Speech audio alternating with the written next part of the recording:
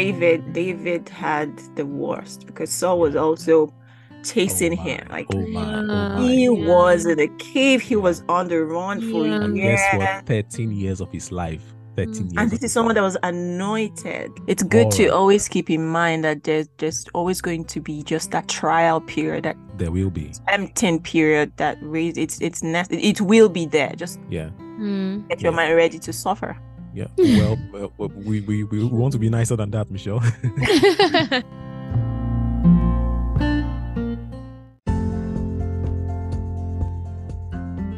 Welcome to the median episode of Banters That Edify with Abba's Dwelling, where we turn inspiring stories into beautiful conversations and discuss topics that don't just entertain, but also edify. So, sit back, grab a popcorn or your favorite snack, and enjoy the ride.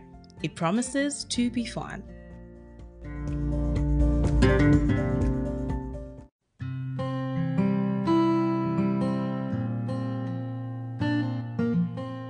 All right, so we are here to discuss another extremely important topic, the topic of vision, extremely important to young people, based on a blog post that was posted sometime last year, titled Protect Your God-Given Vision. Of course, it had another title, taken from a phrase from Genesis 37, I believe, the story of Joseph. We would see what becomes of his dreams. So today I have three extremely wonderful people with me, and I'm looking forward to having a great conversation with them. And so, without further ado, I think we should begin right away. So, Michelle, let's just start a bit randomly. When you read the blog post, what were your thoughts initially? I was thinking, first of all, it started with there is, we'll see what will become of your dream. And I was thinking, Joseph was naive. Joseph was pampered. I was sort of like caught by that word, pampered, naive. It didn't have anything to do with, how he was able to, go through all the struggles and, come at the end of what God had in mind for him. But that was my thoughts initially. I'm like, he was pampered? Really? Naive? He was 17, yes, but he was loved. Maybe he was pampered. He got this coat of many colors, and his father loved him more than all his other siblings, and he was pampered. Maybe being pampered and being naive was good at that time for him. Yeah, that's good. And then as you proceeded further, because that was just the first paragraph that did not talk about vision. Right? So just introducing the story.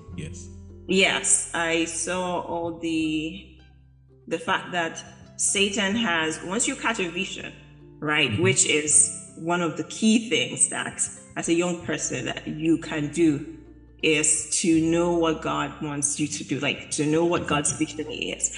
It is so key. And then it's also so scary to the devil. The devil's like, I have to get you. Yeah. And he designs, I think what else caught me was he designs your own pit. He essentially cuts you out, like studies you, knows exactly what's going to make you fall, and not catches you, but tries to, tempt you or pull you down based on those things. Yeah, that's good. You said something that was very interesting, but I think I'll come to that later. That as soon as you catch a vision, Satan also catches his own vision of pursuing, as if you are manageable to him until you have a vision.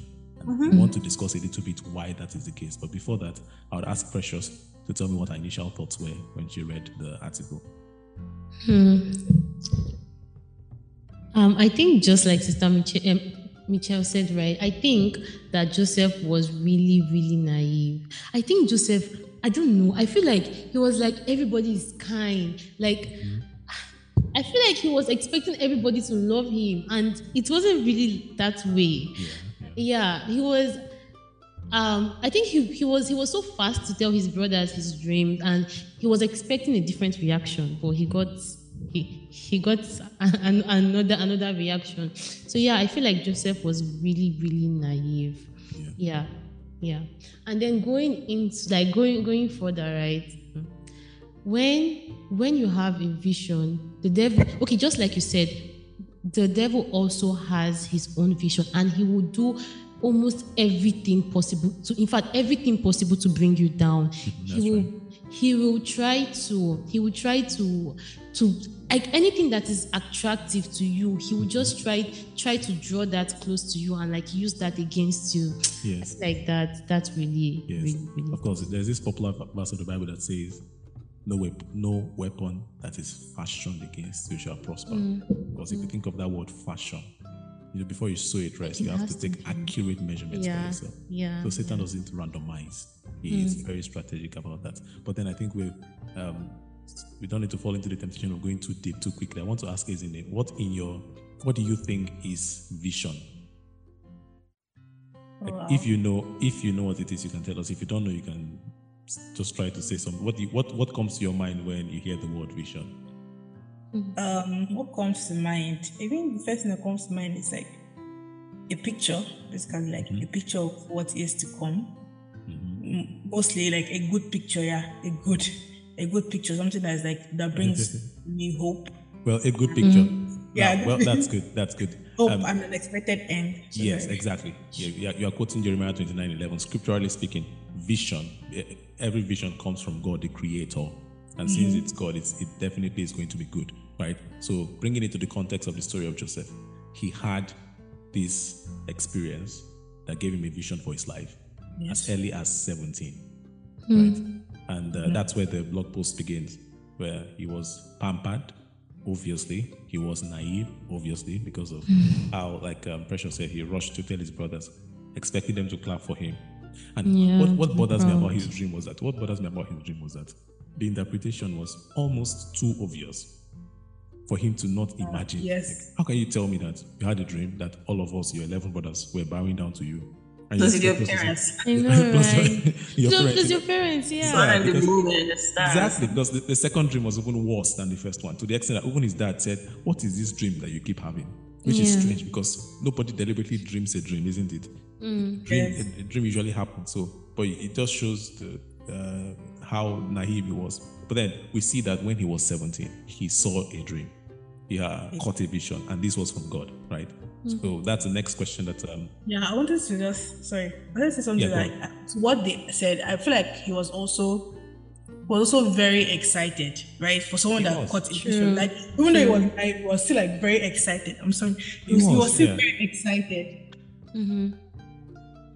He was extremely excited, and it's not difficult to imagine why, right? You had a dream and you saw yourself on a throne, but at 17, couldn't he? You know what I was thinking when what's her name? Olchi. Is it Olchi? Was speaking. Is Precious. About him being naive. The Bible says that to the pure, all things are pure, right? So if he just felt like, and these are his family, right? So she's hiding stuff from his family, but at the same time, God wants us to be wise, and not wise as serpents, gentle as doves. But at that time, he oh wow, I'm sure he wasn't expecting that dream, and I need to tell the people most close to me, what does this really mean? Isn't this interesting? Yes, and then, and then I don't mean to, but after the first dream and their negative reaction, he went and had a second dream that was worse, and he repeated the same course of action. You see, now I think if you read from the either the New Living Translation or the Living Bible, says that his father rebuked him. For the dream and for his cocky attitude. The Bible mentions that. I think either the Living Bible or the NLT, because so it might have been an attitudinal issue. But okay, that's we all had our moments as teenagers, right? We can't blame him. But then he learned a lesson of a lifetime, a very, very difficult lesson, very painful lesson. But I think it was still within God's plans to prepare him for his future. He was thinking about what you just said. I think if he was cocky, that means he was proud. Yeah. And that means that he needed to go through what he went through to be humble. To bring it to be humble, yeah, exactly. Wow.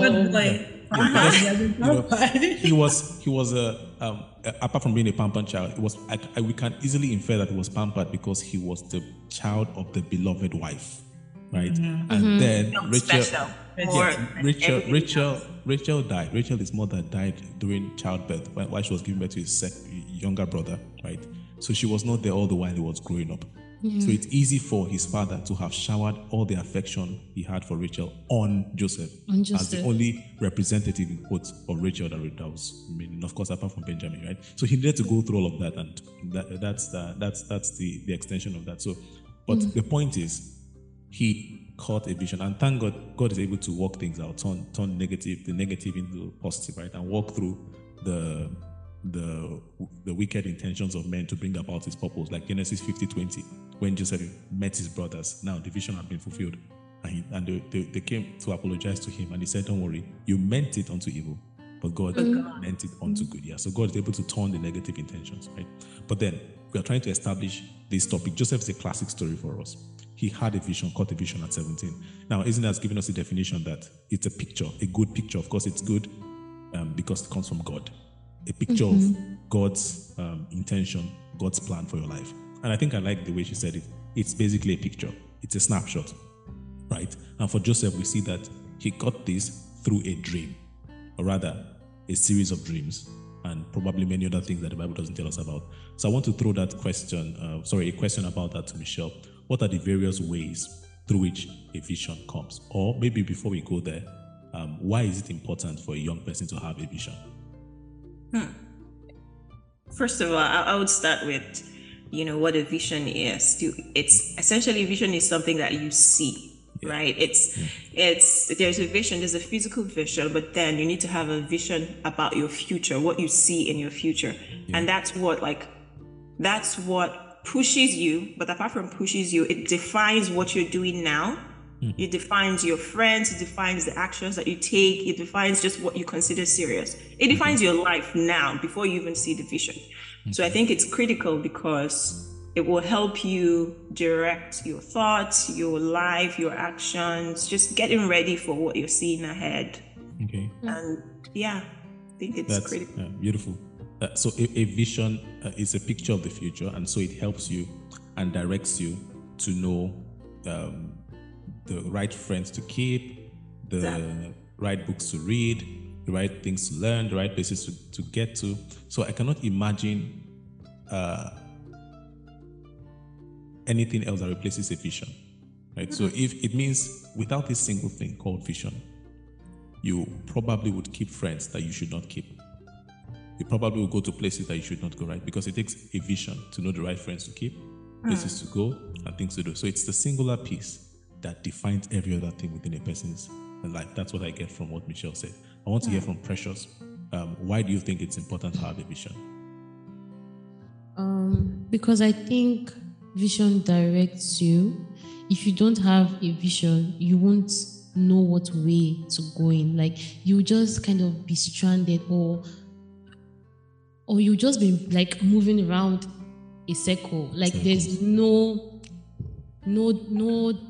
direction, there's no path, nothing to follow. So Okay. It's a reiteration of what Michelle said. It's a picture of the future, and it helps you to have direction, because without a vision, you would have no context and no path to follow. Isn't it? You want to add anything to that?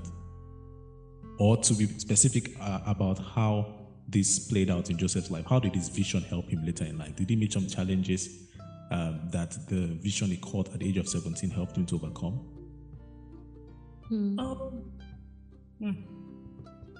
There's an obvious. It's just an obvious one. There's one obvious encounter he had, right, with Madame Potiphar, someone that my father-in-law calls Madame Pot. Madame Pot from Genesis chapter 39, right?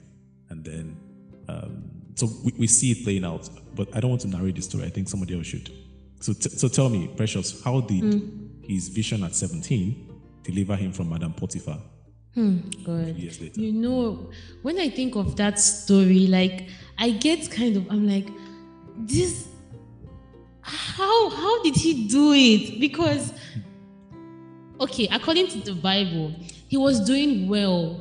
Like, everything that he was handling was blessed. Yes. So now your madam is asking to sleep with her, and then how do you say no? Like, do you want to leave that position that God is putting? Like, okay, I don't even know how to put it, but like, how did he do it? Sincerely, I feel like it's that vision that he saw. Like he saw something greater, like he saw something more than whatever he was going to do with her. So I feel like he kept on looking at that vision. He's like, no, I'm seeing something greater. I'm seeing something bigger. I cannot come and waste it on you. Exactly. And then, I feel like that's really.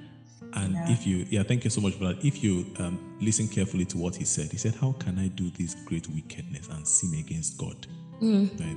So it seems that the vision also helped him to realize that his relationship with God was something that he could not lose because it could take him somewhere. Another thing that is very interesting to me about that portion of scripture is the arrangement. If you take note, Genesis 37 talks about Joseph, his dreams, and being sold, right? Then Genesis 39 talks about his experience in Pharaoh, in Potiphar's house, and the episode with Madame Potiphar. Now, so we have a chapter in between that is an interlude, Genesis 38. Genesis 38 talks about one of his elder brothers, actually the one who proposed selling him, which was Judah, right? Judah, who went to meet a friend of his and then slept with a prostitute after losing his wife, right? So now we see in Genesis chapter, just pardon me for this, it's like it's a kind of analysis, right? In Genesis chapter, I believe chapter 34, we saw Dinah being raped. And then I think in Genesis 35, we saw Reuben sleeping with his stepmom. And then in Genesis chapter 38, we see Judah sleeping with a prostitute. And then in Genesis chapter 39, we see Joseph saying no to his madam, right? So we see a trend in his family from his younger sister to two of his elder brothers. It seems like everybody gets to this junction in life. But those who will be able to scale through are those who would have seen a vision before the temptation comes, right? So if Joseph had not had his dreams in Genesis 37, in all probability, Genesis 39 would have been like Genesis 38, the way it was for Judah, or 35 when Reuben slept with his stepmom, or 34. So now that takes us to the next aspect of our discussion. But can I just say something? Sure, you can. Yes, for the part of when I feel like he also understood, because I believe he was still a slave in Potiphar's house. He was. Yeah. He was still a slave, and the vision itself was people are going to, and people don't bow down to slaves, obviously. No one bows. His father has always come and bow down to a slave, because I feel he knew that where he was going to, he maybe had the mindset or the that's a general vision that he was a free man. He was somewhere that was high position for his father to be able to bow down to him. Because I believe the role he was playing in Potiphar's house, the only people that could bow down to him maybe his fellow servants, the fellow slaves. I'm sure people that were not slaves will never bow down to him because they were not slaves, just normally. So I also feel that he also knew where God was taking to, like somewhere higher, and he will be a free man and he will not be a bound man wherever he is. Amazing. God was taking him to. Amazing. So I think amazing. What I get from what Esne is saying is that because of the vision he had seen earlier, he was convinced of an end that was a lot better than his current circumstance. Exactly. Right? Because he had seen that eventually I'll be a ruler. He knew that the circumstances in Egypt that made this woman his madam were only temporary. Right? So that points to another importance of vision. It helps you to see beyond the current difficulties and the current limitations, right? Unfortunately, there are many young ladies that give themselves away quite cheaply because of present difficulties, the need for fees, the need for care, not seeing something that is, way ahead of them, right? And so some young men also give in to temptation simply because they are overwhelmed by the present. And one of the things I noticed with a man like Esau was that he could not sacrifice the present pleasure for a future glory. Right? He was a man that could not ignore the hunger of the moment. And that's exactly what vision helps you to do. All right, then. So thank you very much. Can I add something, if you do not mind? Definitely. Okay, so on that point, I had two things to say. One was that, yes, he was seeing something better, but it wasn't, how do I put it now? He wasn't in a difficult situation. Like, he was doing well. The Bible says the Lord with him, everything he did prospered, his master. But I get the point was that he was in slavery. Yeah. Everything was working well. And he was like, because someone can say, look, everything is going all right here. Things are fine. I got a good job. I'm working well. Everything's just looking okay. But this is God told me, right? But yeah, this is good. There's this more. I can just build my house here. I don't need to just. Yeah. We can all be here. I'll be fine. I think we're good. But then Potiphar, let's go. But and then the second thing was, but he knew what God had told him, right? And the second thing was, the Bible says that God was with him. So that's he knew that the vision was from God, and he knew that only God would do it, only God will accomplish it. So he needed to keep that relationship. And then when this woman said, "God is with me. If I do this, God is going to be with me." You need God, right? Yes. That's so amazing. That's so amazing. And sorry, just to add to that, right? And when he was sold, like he left that land with God. So he knew that he could not give God away just to sleep with her at that moment. So these are very amazing lessons, right? So initially we presented him as a slave, right? Who because of difficult circumstances would have given in to Madame Potiphar. But then Michelle is bringing another angle where he was actually not in the worst of circumstances. He was a chief slave.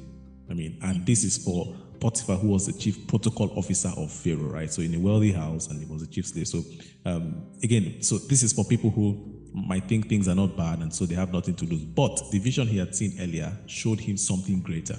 So another thing vision does is that it prevents you from becoming satisfied too early. It prevents you from settling in what is called a false climax. Like Jesus Christ would have been made a king on the earth when he was destined to become the King of Kings. It teaches you how to move forward. Yes, because it teaches you how to ignore the present comfort and to venture into the unknown because of something you had seen. Right? That's past successes. Yeah, that's extremely important. And another thing Michelle mentioned, which Precious reiterated, is that when God gives you a vision, it takes God himself to help you to fulfill that vision.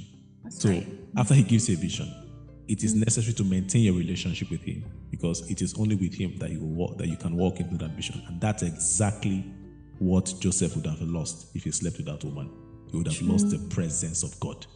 And that is the greatest asset every young man needs in life, the presence of God. What sin does is to rob you of the presence. I know if you step back a bit and read that Genesis chapter 38, when Judah slept with he thought he was sleeping with a prostitute, but he was sleeping with Tamar.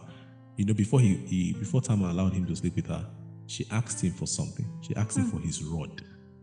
She asked him for his I think she asked him for his seal, his ring, and then the rod he was carrying. Now, if you know anything about the Bible and the Old Testament, these are very significant things. So he had to drop his rod as a symbol of authority. He had to drop his ring, just to sleep with her. Now, it's a picture that when you go down the pathway of sin and compromise, you may not know what you're exchanging for a little moment of pleasure. So if Joseph had gone to bed with that woman, he would have remained a good slave. He would have lost God's presence. There would have been nothing to hear about him anymore. Right? So again, that's the power of vision. So we're going to take a commercial break right now, and then when we come back, we'll continue our conversation. Thank you very much.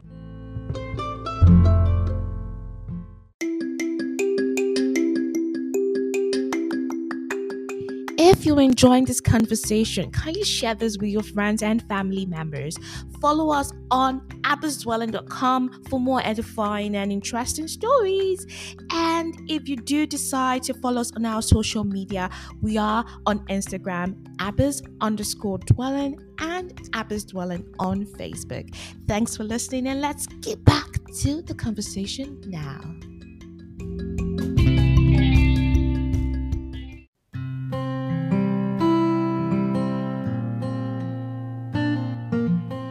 Once again, welcome to this edition of Banters That Edify with Abbas Dwelling. We've been having an extremely interesting and engaging conversation about vision, using the life of Joseph as a case study, again based on a blog post posted last year titled Protecting Your God-Given Vision, or We Shall See What Becomes of His Dreams. A lot of lessons have been learned from the story of Joseph, which has been discussed in the first half of this episode, about how vision is a picture of the future that God gives you, and that it constrains you. It helps you to it helps you to know how to live your life and where to go and who to spend your time with. It helps you to not stop halfway, not to settle on a false climax. It also helps you to see beyond present difficulties, and then it helps you to see why to see the reason why you should maintain your relationship with God and to maintain God's presence in your life, because without the presence of God, no matter the vision you see, you can never fulfill it, right? So I guess that's something extremely wonderful.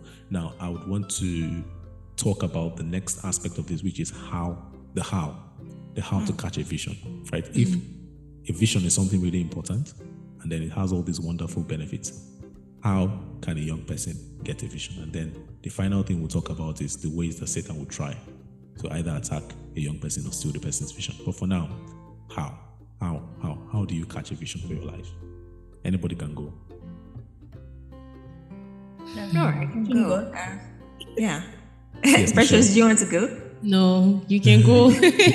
Precious will still speak, so let's hear from Michelle and then. Yeah, so how to catch a vision.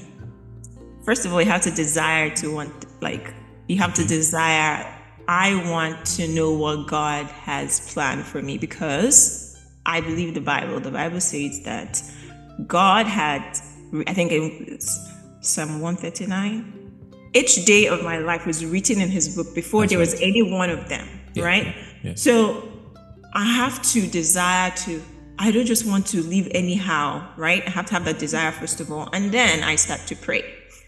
And I'm going to trust God to show it to me. And in the ways that he shows it is different, right? All right. You might have a dream like Joseph. You might actually have a vision. You might hear God's voice telling you, this is what I want you to do, depending on how God speaks to you. Or someone might bring a problem to you to solve. All right. Right. And then you're trying to solve it, maybe going to the Lord, praying about it. You might then begin to see what you were made for. That's good. You've mentioned extremely important things, and if we had time for a really detailed Bible study, I would have asked you to give me examples, because I think we'd find Bible characters with, that receive visions through each of these channels that you mentioned right now. We just talked about the channels, but we'll not go too much into that. I want to hear from Precious and then from Ezine. How can a young person catch a vision for his life or for her life? I don't know this question. Can I just listen this part? Because I also feel it's something I want. So Okay, that's good. Ezine, are you like Michelle or are you like Precious? Are you like someone? Are you like Michelle who knows it all, or like Precious? No. I'm kidding. Yeah, so don't know it all. Okay, but what comes to your mind? Like she said, actually. Yes, like she said. It's only God that can. Yeah, that's right. So I was going to say that it seems that you've given us an outline and it's difficult to add anything to it, right? So the first thing she mentioned is desire. Yeah, you have to desire it. You have to desire it. You have to know it is important and desire it, right? Desire is extremely important because it drives almost everything we do in life. You have to desire it. And then the Bible says, what things soever you desire, when you pray, believe that you receive and you'll have it. That's Mark 11. What things soever you desire. So it's not wrong to have desires, right? The Bible says, we'll be anxious for nothing. In all things by prayer and supplication with thanksgiving, let your request be made known to God. So when you desire a thing, the next thing to do is to turn it into a request to God, which is called prayer, right? So it's very simple. Desire to have a vision for your life and then pray. Of course, now that prayer aspect is something I believe many young people miss because it basically, if you want to know why a product was designed or what a product was made for, who is the best person to talk to? Not fellow customers who bought that product, but the manufacturer who created it, right? In the same way, to know what you were made for, you have to talk to your creator. The manufacturer in this case is God, the creator. And the way we talk to God is by prayer. And of course, Michelle quoted Psalm 139 that says, all the days of my life were recorded in your book. Every moment was laid out before a single day had passed. It's extremely important. And God also told Jeremiah, I think Jeremiah chapter 1 verse 5, that before you were formed thee in the belly. I knew you and I ordained you a prophet unto the nations before I formed you in the belly. Okay, so what we call vision or God's purpose for our lives is not an afterthought. It's not something that God did after creating you and then you began to wonder, why did I even make this guy or this girl? Like, it was something that he ordained before he even formed you. So you have to have the desire to know that And then prayer is extremely important. Pray, pray, pray. Lord, reveal to me your vision for me, reveal your plan, reveal your purpose for me. And then I think in that case, after having the desire and praying, again, the next thing is that God is going to answer by faith. But there are different ways God answers. There are different ways God answers. And that's what I was so happy that Michelle mentioned already. The first way is probably through a dream or a vision, which is the case of Joseph, right? And which is what we probably would prefer, right? To just have a dream, a beautiful dream, and get up and say, I got it. But there's no record. Yeah, there's no record of Jesus Christ having a dream in the Bible. That's right. Yeah. That's right. Never thought of that. Yeah, That's there's true. no record now. Yeah, but yeah, I mean, Bible never says, even David, right, who killed Goliath. It's interesting. Do you know that God did not tell David to kill Goliath? He did not pray about it. No. Right? So we're going to get to that. That was a problem. And it was a problem. It was a problem. And he found himself watch this happen. exactly by the Spirit of God. The Bible says he was stirred up. The Spirit of God that had come on him in 1 Samuel 16 was stirred up when he saw this problem. Right? So that's a way of, so there are many different pathways of or channels of entering into vision. So the first is dreams and visions, like Michelle had said, right? She also talked about God's voice, God speaking to you, right? It could be through his word, and then it could also be through a problem that will come your way, like she mentioned. And this was the case for David, right? He was sent by his father not to go and kill Goliath. I believe if his father knew that Goliath was threatening the army of Israel at the front, he would not have sent his 17-year-old son into danger, into harm's way. I think he was 15 years old, right? He was sent to deliver food to his brothers and to their captain. And by God's providence, at the time he was arriving, Goliath was also stepping forward to threaten the people. And he heard it, and a holy anger was stirred up on the inside of him. So there are many different ways. You can, after having a desire and praying about it, God can give you a dream, God can give you a vision, God can speak through his word, God can speak through a servant of peace. The man of God speaking and prophesying, because God can give them insights. Of course, we know that whenever God speaks through prophecy, it's good to subject it to the test of the word of God before taking it as final, right? He can speak through a man of God, or he can speak through the desires and passions of our hearts, actually. Because your dream, the vision for your life, like we said earlier, is simply a picture that brings every other thing in your life into focus. In essence, once you catch a vision for your life, then all of a sudden you understand why you were made the way you are. You understand why you have the gifts that you have, because all your gifts were designed for your vision, right? The tools you use to fulfill your destiny in life are connected to what you are meant to do, right? For example, if you're meant to be a medical doctor, what do you think God would have put in you? Imagine you were designed to be a doctor. What are the tools a doctor would need? A scalpel, a stethoscope, and things like that, right? How about if you were meant to be a farmer? Maybe a hoe, a cutlass, right? How about if you were meant to be a photographer?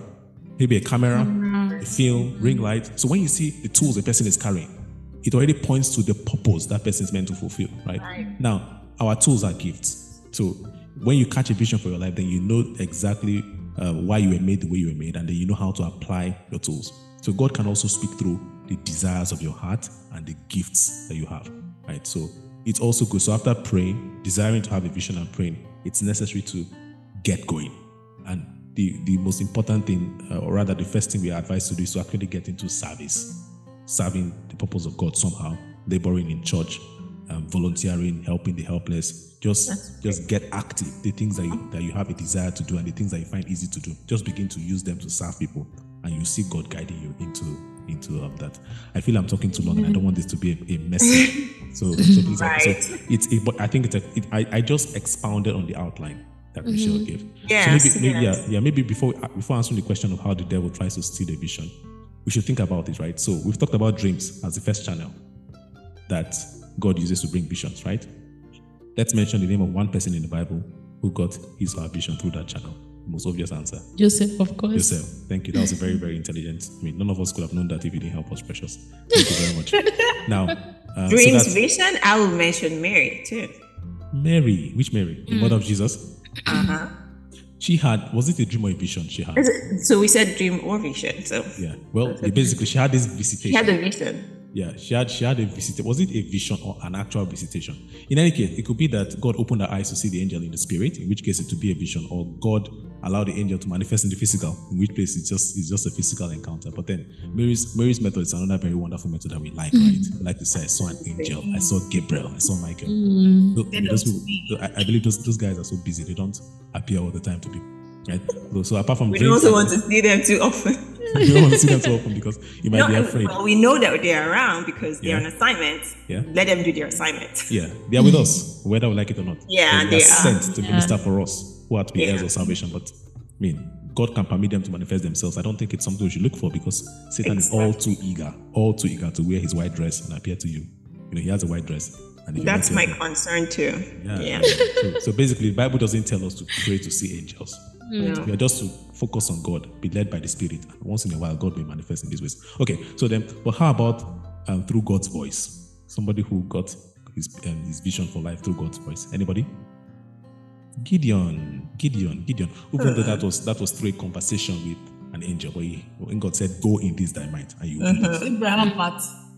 Abraham is also a good example of that because God said to him, that's the voice of God, get out of your father's house. I was thinking of Elijah, but who knows where Elijah started. Yeah, Elijah is a mystery. Elijah did teach the he just appeared as a prophet. I'm telling you. Right? And was calling down fire on everybody. So he's not a very good example to me. I don't know. He's like a crisis. Elijah seems to me like a crisis leader, like someone that God raised to deal with a very desperate situation, right? Now, how about through problem solving? Through finding the problem and solving it? David is such an interesting example to me. He did not pray about going to kill Goliath. He did not ask God. He was not sent to do that. He just happened to see Goliath and he got angry and killed Goliath. And that's how he started his journey. I have a question. Yes? Is Jesus also part of that, inside that problem solving? So what do you think? We see a 12-year-old Jesus. We see a 12-year-old Jesus saying, I ought to be about my father's business. How he knew what that business was is not recorded in the Bible. We don't know. Right? But I feel like he already knew that he's come to save everybody. Like before he knew. I feel like solving this problem. Salvation is mine. I feel like he had a relationship with God at a very, very young age. And it's not difficult to imagine that if angels appeared to his parents, that's Mary and Joseph, appeared to Zechariah, that God will reveal himself to him as a child, right? So I don't believe that, yes, he was born and his mind was already full with, he was a child. I think he grew up and then, as he was growing up, he encountered God. He was reading the Bible, he was reading that and he was seeking God and God was revealing himself. Now, Michelle, now that you mentioned that, that's extremely interesting because when Jesus Christ was to talk about what he was born to do or what he was going to do on earth in Luke chapter 2, he read the scripture. He read the scripture and said, today, this scripture is fulfilled. He read Isaiah 61 and basically said, actually, what he wrote in Isaiah 61 was about me, which means he discovered his purpose by reading the scriptures. And they're everywhere. Yeah. He just read the scriptures and then got a confirmation in his heart by the Holy Spirit that this particular verse, I was the one born to fulfill it, and then went to fulfill it. And then there's another example like that, just so that we know that it was not exclusive to Jesus. And who was that? John the Baptist. When he was asked, who are you? What did he say? He said, I am the voice. I'm the voice crying out. He was quoting Isaiah chapter 40, a book that was written hundreds of years before he was born. And that people were reading for hundreds of years before he came on the scene. How do you suddenly come and say, actually, what Isaiah wrote was about me? Now that's a mystery of how God leads people, right? So it's also very possible to find a vision for your life through the scriptures, actually, just by reading the scriptures in the morning, and then the Holy Ghost will highlight some aspects of it and bring it to you. Extremely important, And then one other person that comes to my mind is Nehemiah. Isn't Nehemiah an interesting example? How did he catch a vision for his life? He heard news. He heard news, and then he was burdened. He's like, he was burdened. He could not eat for days. Yes. And he began to fast and pray and cry. And then he stood before the king, and the king said, okay, what do you want? And then he prayed to God and then asked and said, send me. I want to go and take care of that. Because when we talk about vision, sometimes it sounds so spiritual. It sounds like you need an encounter in the third heavens. You need to see some cherubims and seraphims. Because of it, some people actually just caught burdens in their heart through something that's they heard. Right? What is that problem that whenever you hear about it, you feel like crying? You can't sleep. Your roommates don't care, your friends don't care, but something about it bothers you so much. That is your vision. That's what you're born to do. I recently read the story of William Booth. I think his name is William Booth, the founder of the Salvation Army, right? He was simply bothered about the drunkards and the neglected people in London. He was actually in London, and he decided to take the gospel. He was in a denomination where they were sending him to go and preach in a civilized area. He said no, he wanted to go to the rural area, and so he went and preached to those people. They rejects, and they got born again, and that was the start of the Salvation Army, right? I did not find any information in the story about an encounter with an angel. It was just a passion, something in his heart, So if you think about it, every other vision, however you catch it, it has to grip you. Yeah, that's really how it takes over your whole heart. I'm pursuing this with my life. Yeah, it has to be something that leaves you restless, that leaves you praying, that leaves you, and everybody has that one thing. And nobody should think that it's for some spiritual people. It's for everybody. And the best time to catch that vision is as a young man, as a young woman, because that's when you have maximum energy. That's when you have maximum flexibility. That's when you still have the adventurous spirit. That's when you don't have many commitments yet. You don't have a baby to breastfeed. You don't have a husband to take care of. You don't have kids to look after. So you're at your a period of maximum freedom. That's the best time to catch a vision. And to think about it, everybody in the Bible that seems to be a hero one way or the other caught their vision when they were young. Of course, if you go back to Genesis, then you start talking about Abraham, who caught his vision at 75, but he lived for 175 years, right? So but let's not be fooled with that, So it's good to catch it now that we are young. Wow. That's been a great conversation, hasn't it? Yeah. Then, I think because of time, we have just about 3 minutes left. How does Satan fight people with vision? Michelle? I think okay, isn't it? Go on. Sorry. I also think, like I said, like before, like there's also a place of doubt there, and also like a counter thought of, and this what they call that syndrome, imposter syndrome. Yes, I think that is a major one that once it gets you there, it's easy to just shake you up in other Can this be me? Can God be talking to me of all people? I'm not worthy to. Just like Gideon, please, and Gideon, I'm the least in my father's house. Looking for please to confirm everything that God is actually. Or like Moses, right? So there's doubt. Yes, Satan can fight you with doubt, as in the case of Gideon, and then it's closely connected to Moses. It's just that Moses was being fought with something different, and what's that? I think I'll call it trauma. The trauma of failing before, right? Past memories, because he had tried before and failed. It's connected to, it's the past, the trauma of the past. It's very, very closely connected. Yeah, well, he tried to fight Joseph with what? With sin, immorality, basically, because that makes you to lose the presence of God, right? How did he try to fight David? With bully or jealousy from his elder brother. I said, what are you doing here? Where did you leave those little sheep? With whom did you leave those little sheep? That was his brother trying to fight him. How did he fight Jesus? Yes? That David had the worst, because Saul was also chasing him. He was in the cave. He was on the run for years. Guess what? 13 years of his life. 13 years. And this is someone that was anointed. To be king. So then there is that aspect, and I don't know, with the way this conversation is going, we probably should have a part 2, right? Because there is anointing and there is the appointing. Right? There's when you are anointed and there's when you are appointed. There's the appointed time. Yes, according to God's program. When it's time to show. Yes. Right? So God may anoint you, and then the Spirit of God comes upon you, the gift of God, the grace of God is activated upon you. And then there is this training of your life and character to bear the weight of that gift. Absolutely. And it seems to be extremely necessary. It seems to be the difference between David and Saul. Saul was anointed suddenly, no training. He just got into the office. He did not last 2 years. But David went through this training of 13 years before he finally sat on the throne, and he reigned for 40 years. So there is that training. So a vision, I would say the vision of being the king was what kept David through those very difficult 13 years, running from one cave to another bush to the other. Right? So the process of being prepared to fulfill vision is hard. It's hard. There's no military training that is simple. It's a training of character. It's a training to love not the world. It's a training to depend on God. It's a training to not depend. So it's death to self. It's usually very difficult and it takes years. What sustains you through that is the picture, the vision you saw. And let's be it also strengthens your faith, because sometimes, you have many opportunities to doubt. Yeah. Even for Jesus, the Bible says, because of the joy that was set before him, right? He endured the cross. Endured the cross. He endured the cross and he neglected the shame or something like that because of the joy. So even for Jesus Christ, the Son of God, God had to show him something ahead. He had seen the vision of being the King of Kings and Lord of Lords, having the greatest name. And because of that, he could endure the cross. So when they slapped him and spat on him and said, prophesy, who spat on you? And he kept quiet. It was, well, he had long suffering and all of that, but it was because he knew that this was just temporary. Eventually, they would all bow to him, isn't it? When he's the King of Kings. So that's, I mean, there's no way to go around it.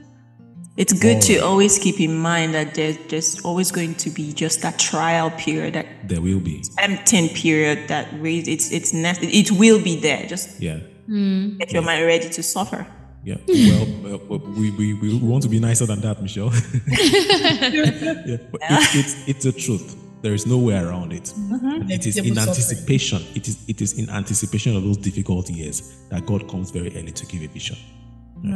That's what makes us to survive. But the suffering, just to add, sorry, before we go, it's the suffering. But I think what keeps is God's presence. It's like critical. So whether I'm suffering or whether or not, it's going through that path. God's presence is really critical. Yeah, it's not so much a suffering. It's just a journey. Let's just call it a journey. It's a journey of many things. A journey of mountains and valleys, rain and sunshine, but with God, you get to the end of it, right? With God, God. Without God, it is hell on earth. With God, it's just a journey to heaven, isn't it? Right. So, we should thank you. We should have another part. So, we're going to do this, right? It's very difficult to know exactly where to go from here. So, we want to call on our those who would listen to us. Please send in your questions if you have any questions or you have any special areas you want us to discuss a bit further. Just send an email to abbasdwellingplace@gmail.com. It's going to be in the link somewhere down there, and we'll do a part 2 of this. Thank you very much, Michelle, Isn't and Precious. What do we say to everybody? 1, 2, 3. Let's say goodbye. 1, 2, 3. Goodbye. All right. Thank you very much.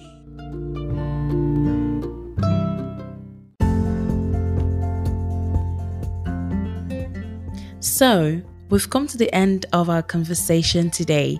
Thank you for listening in.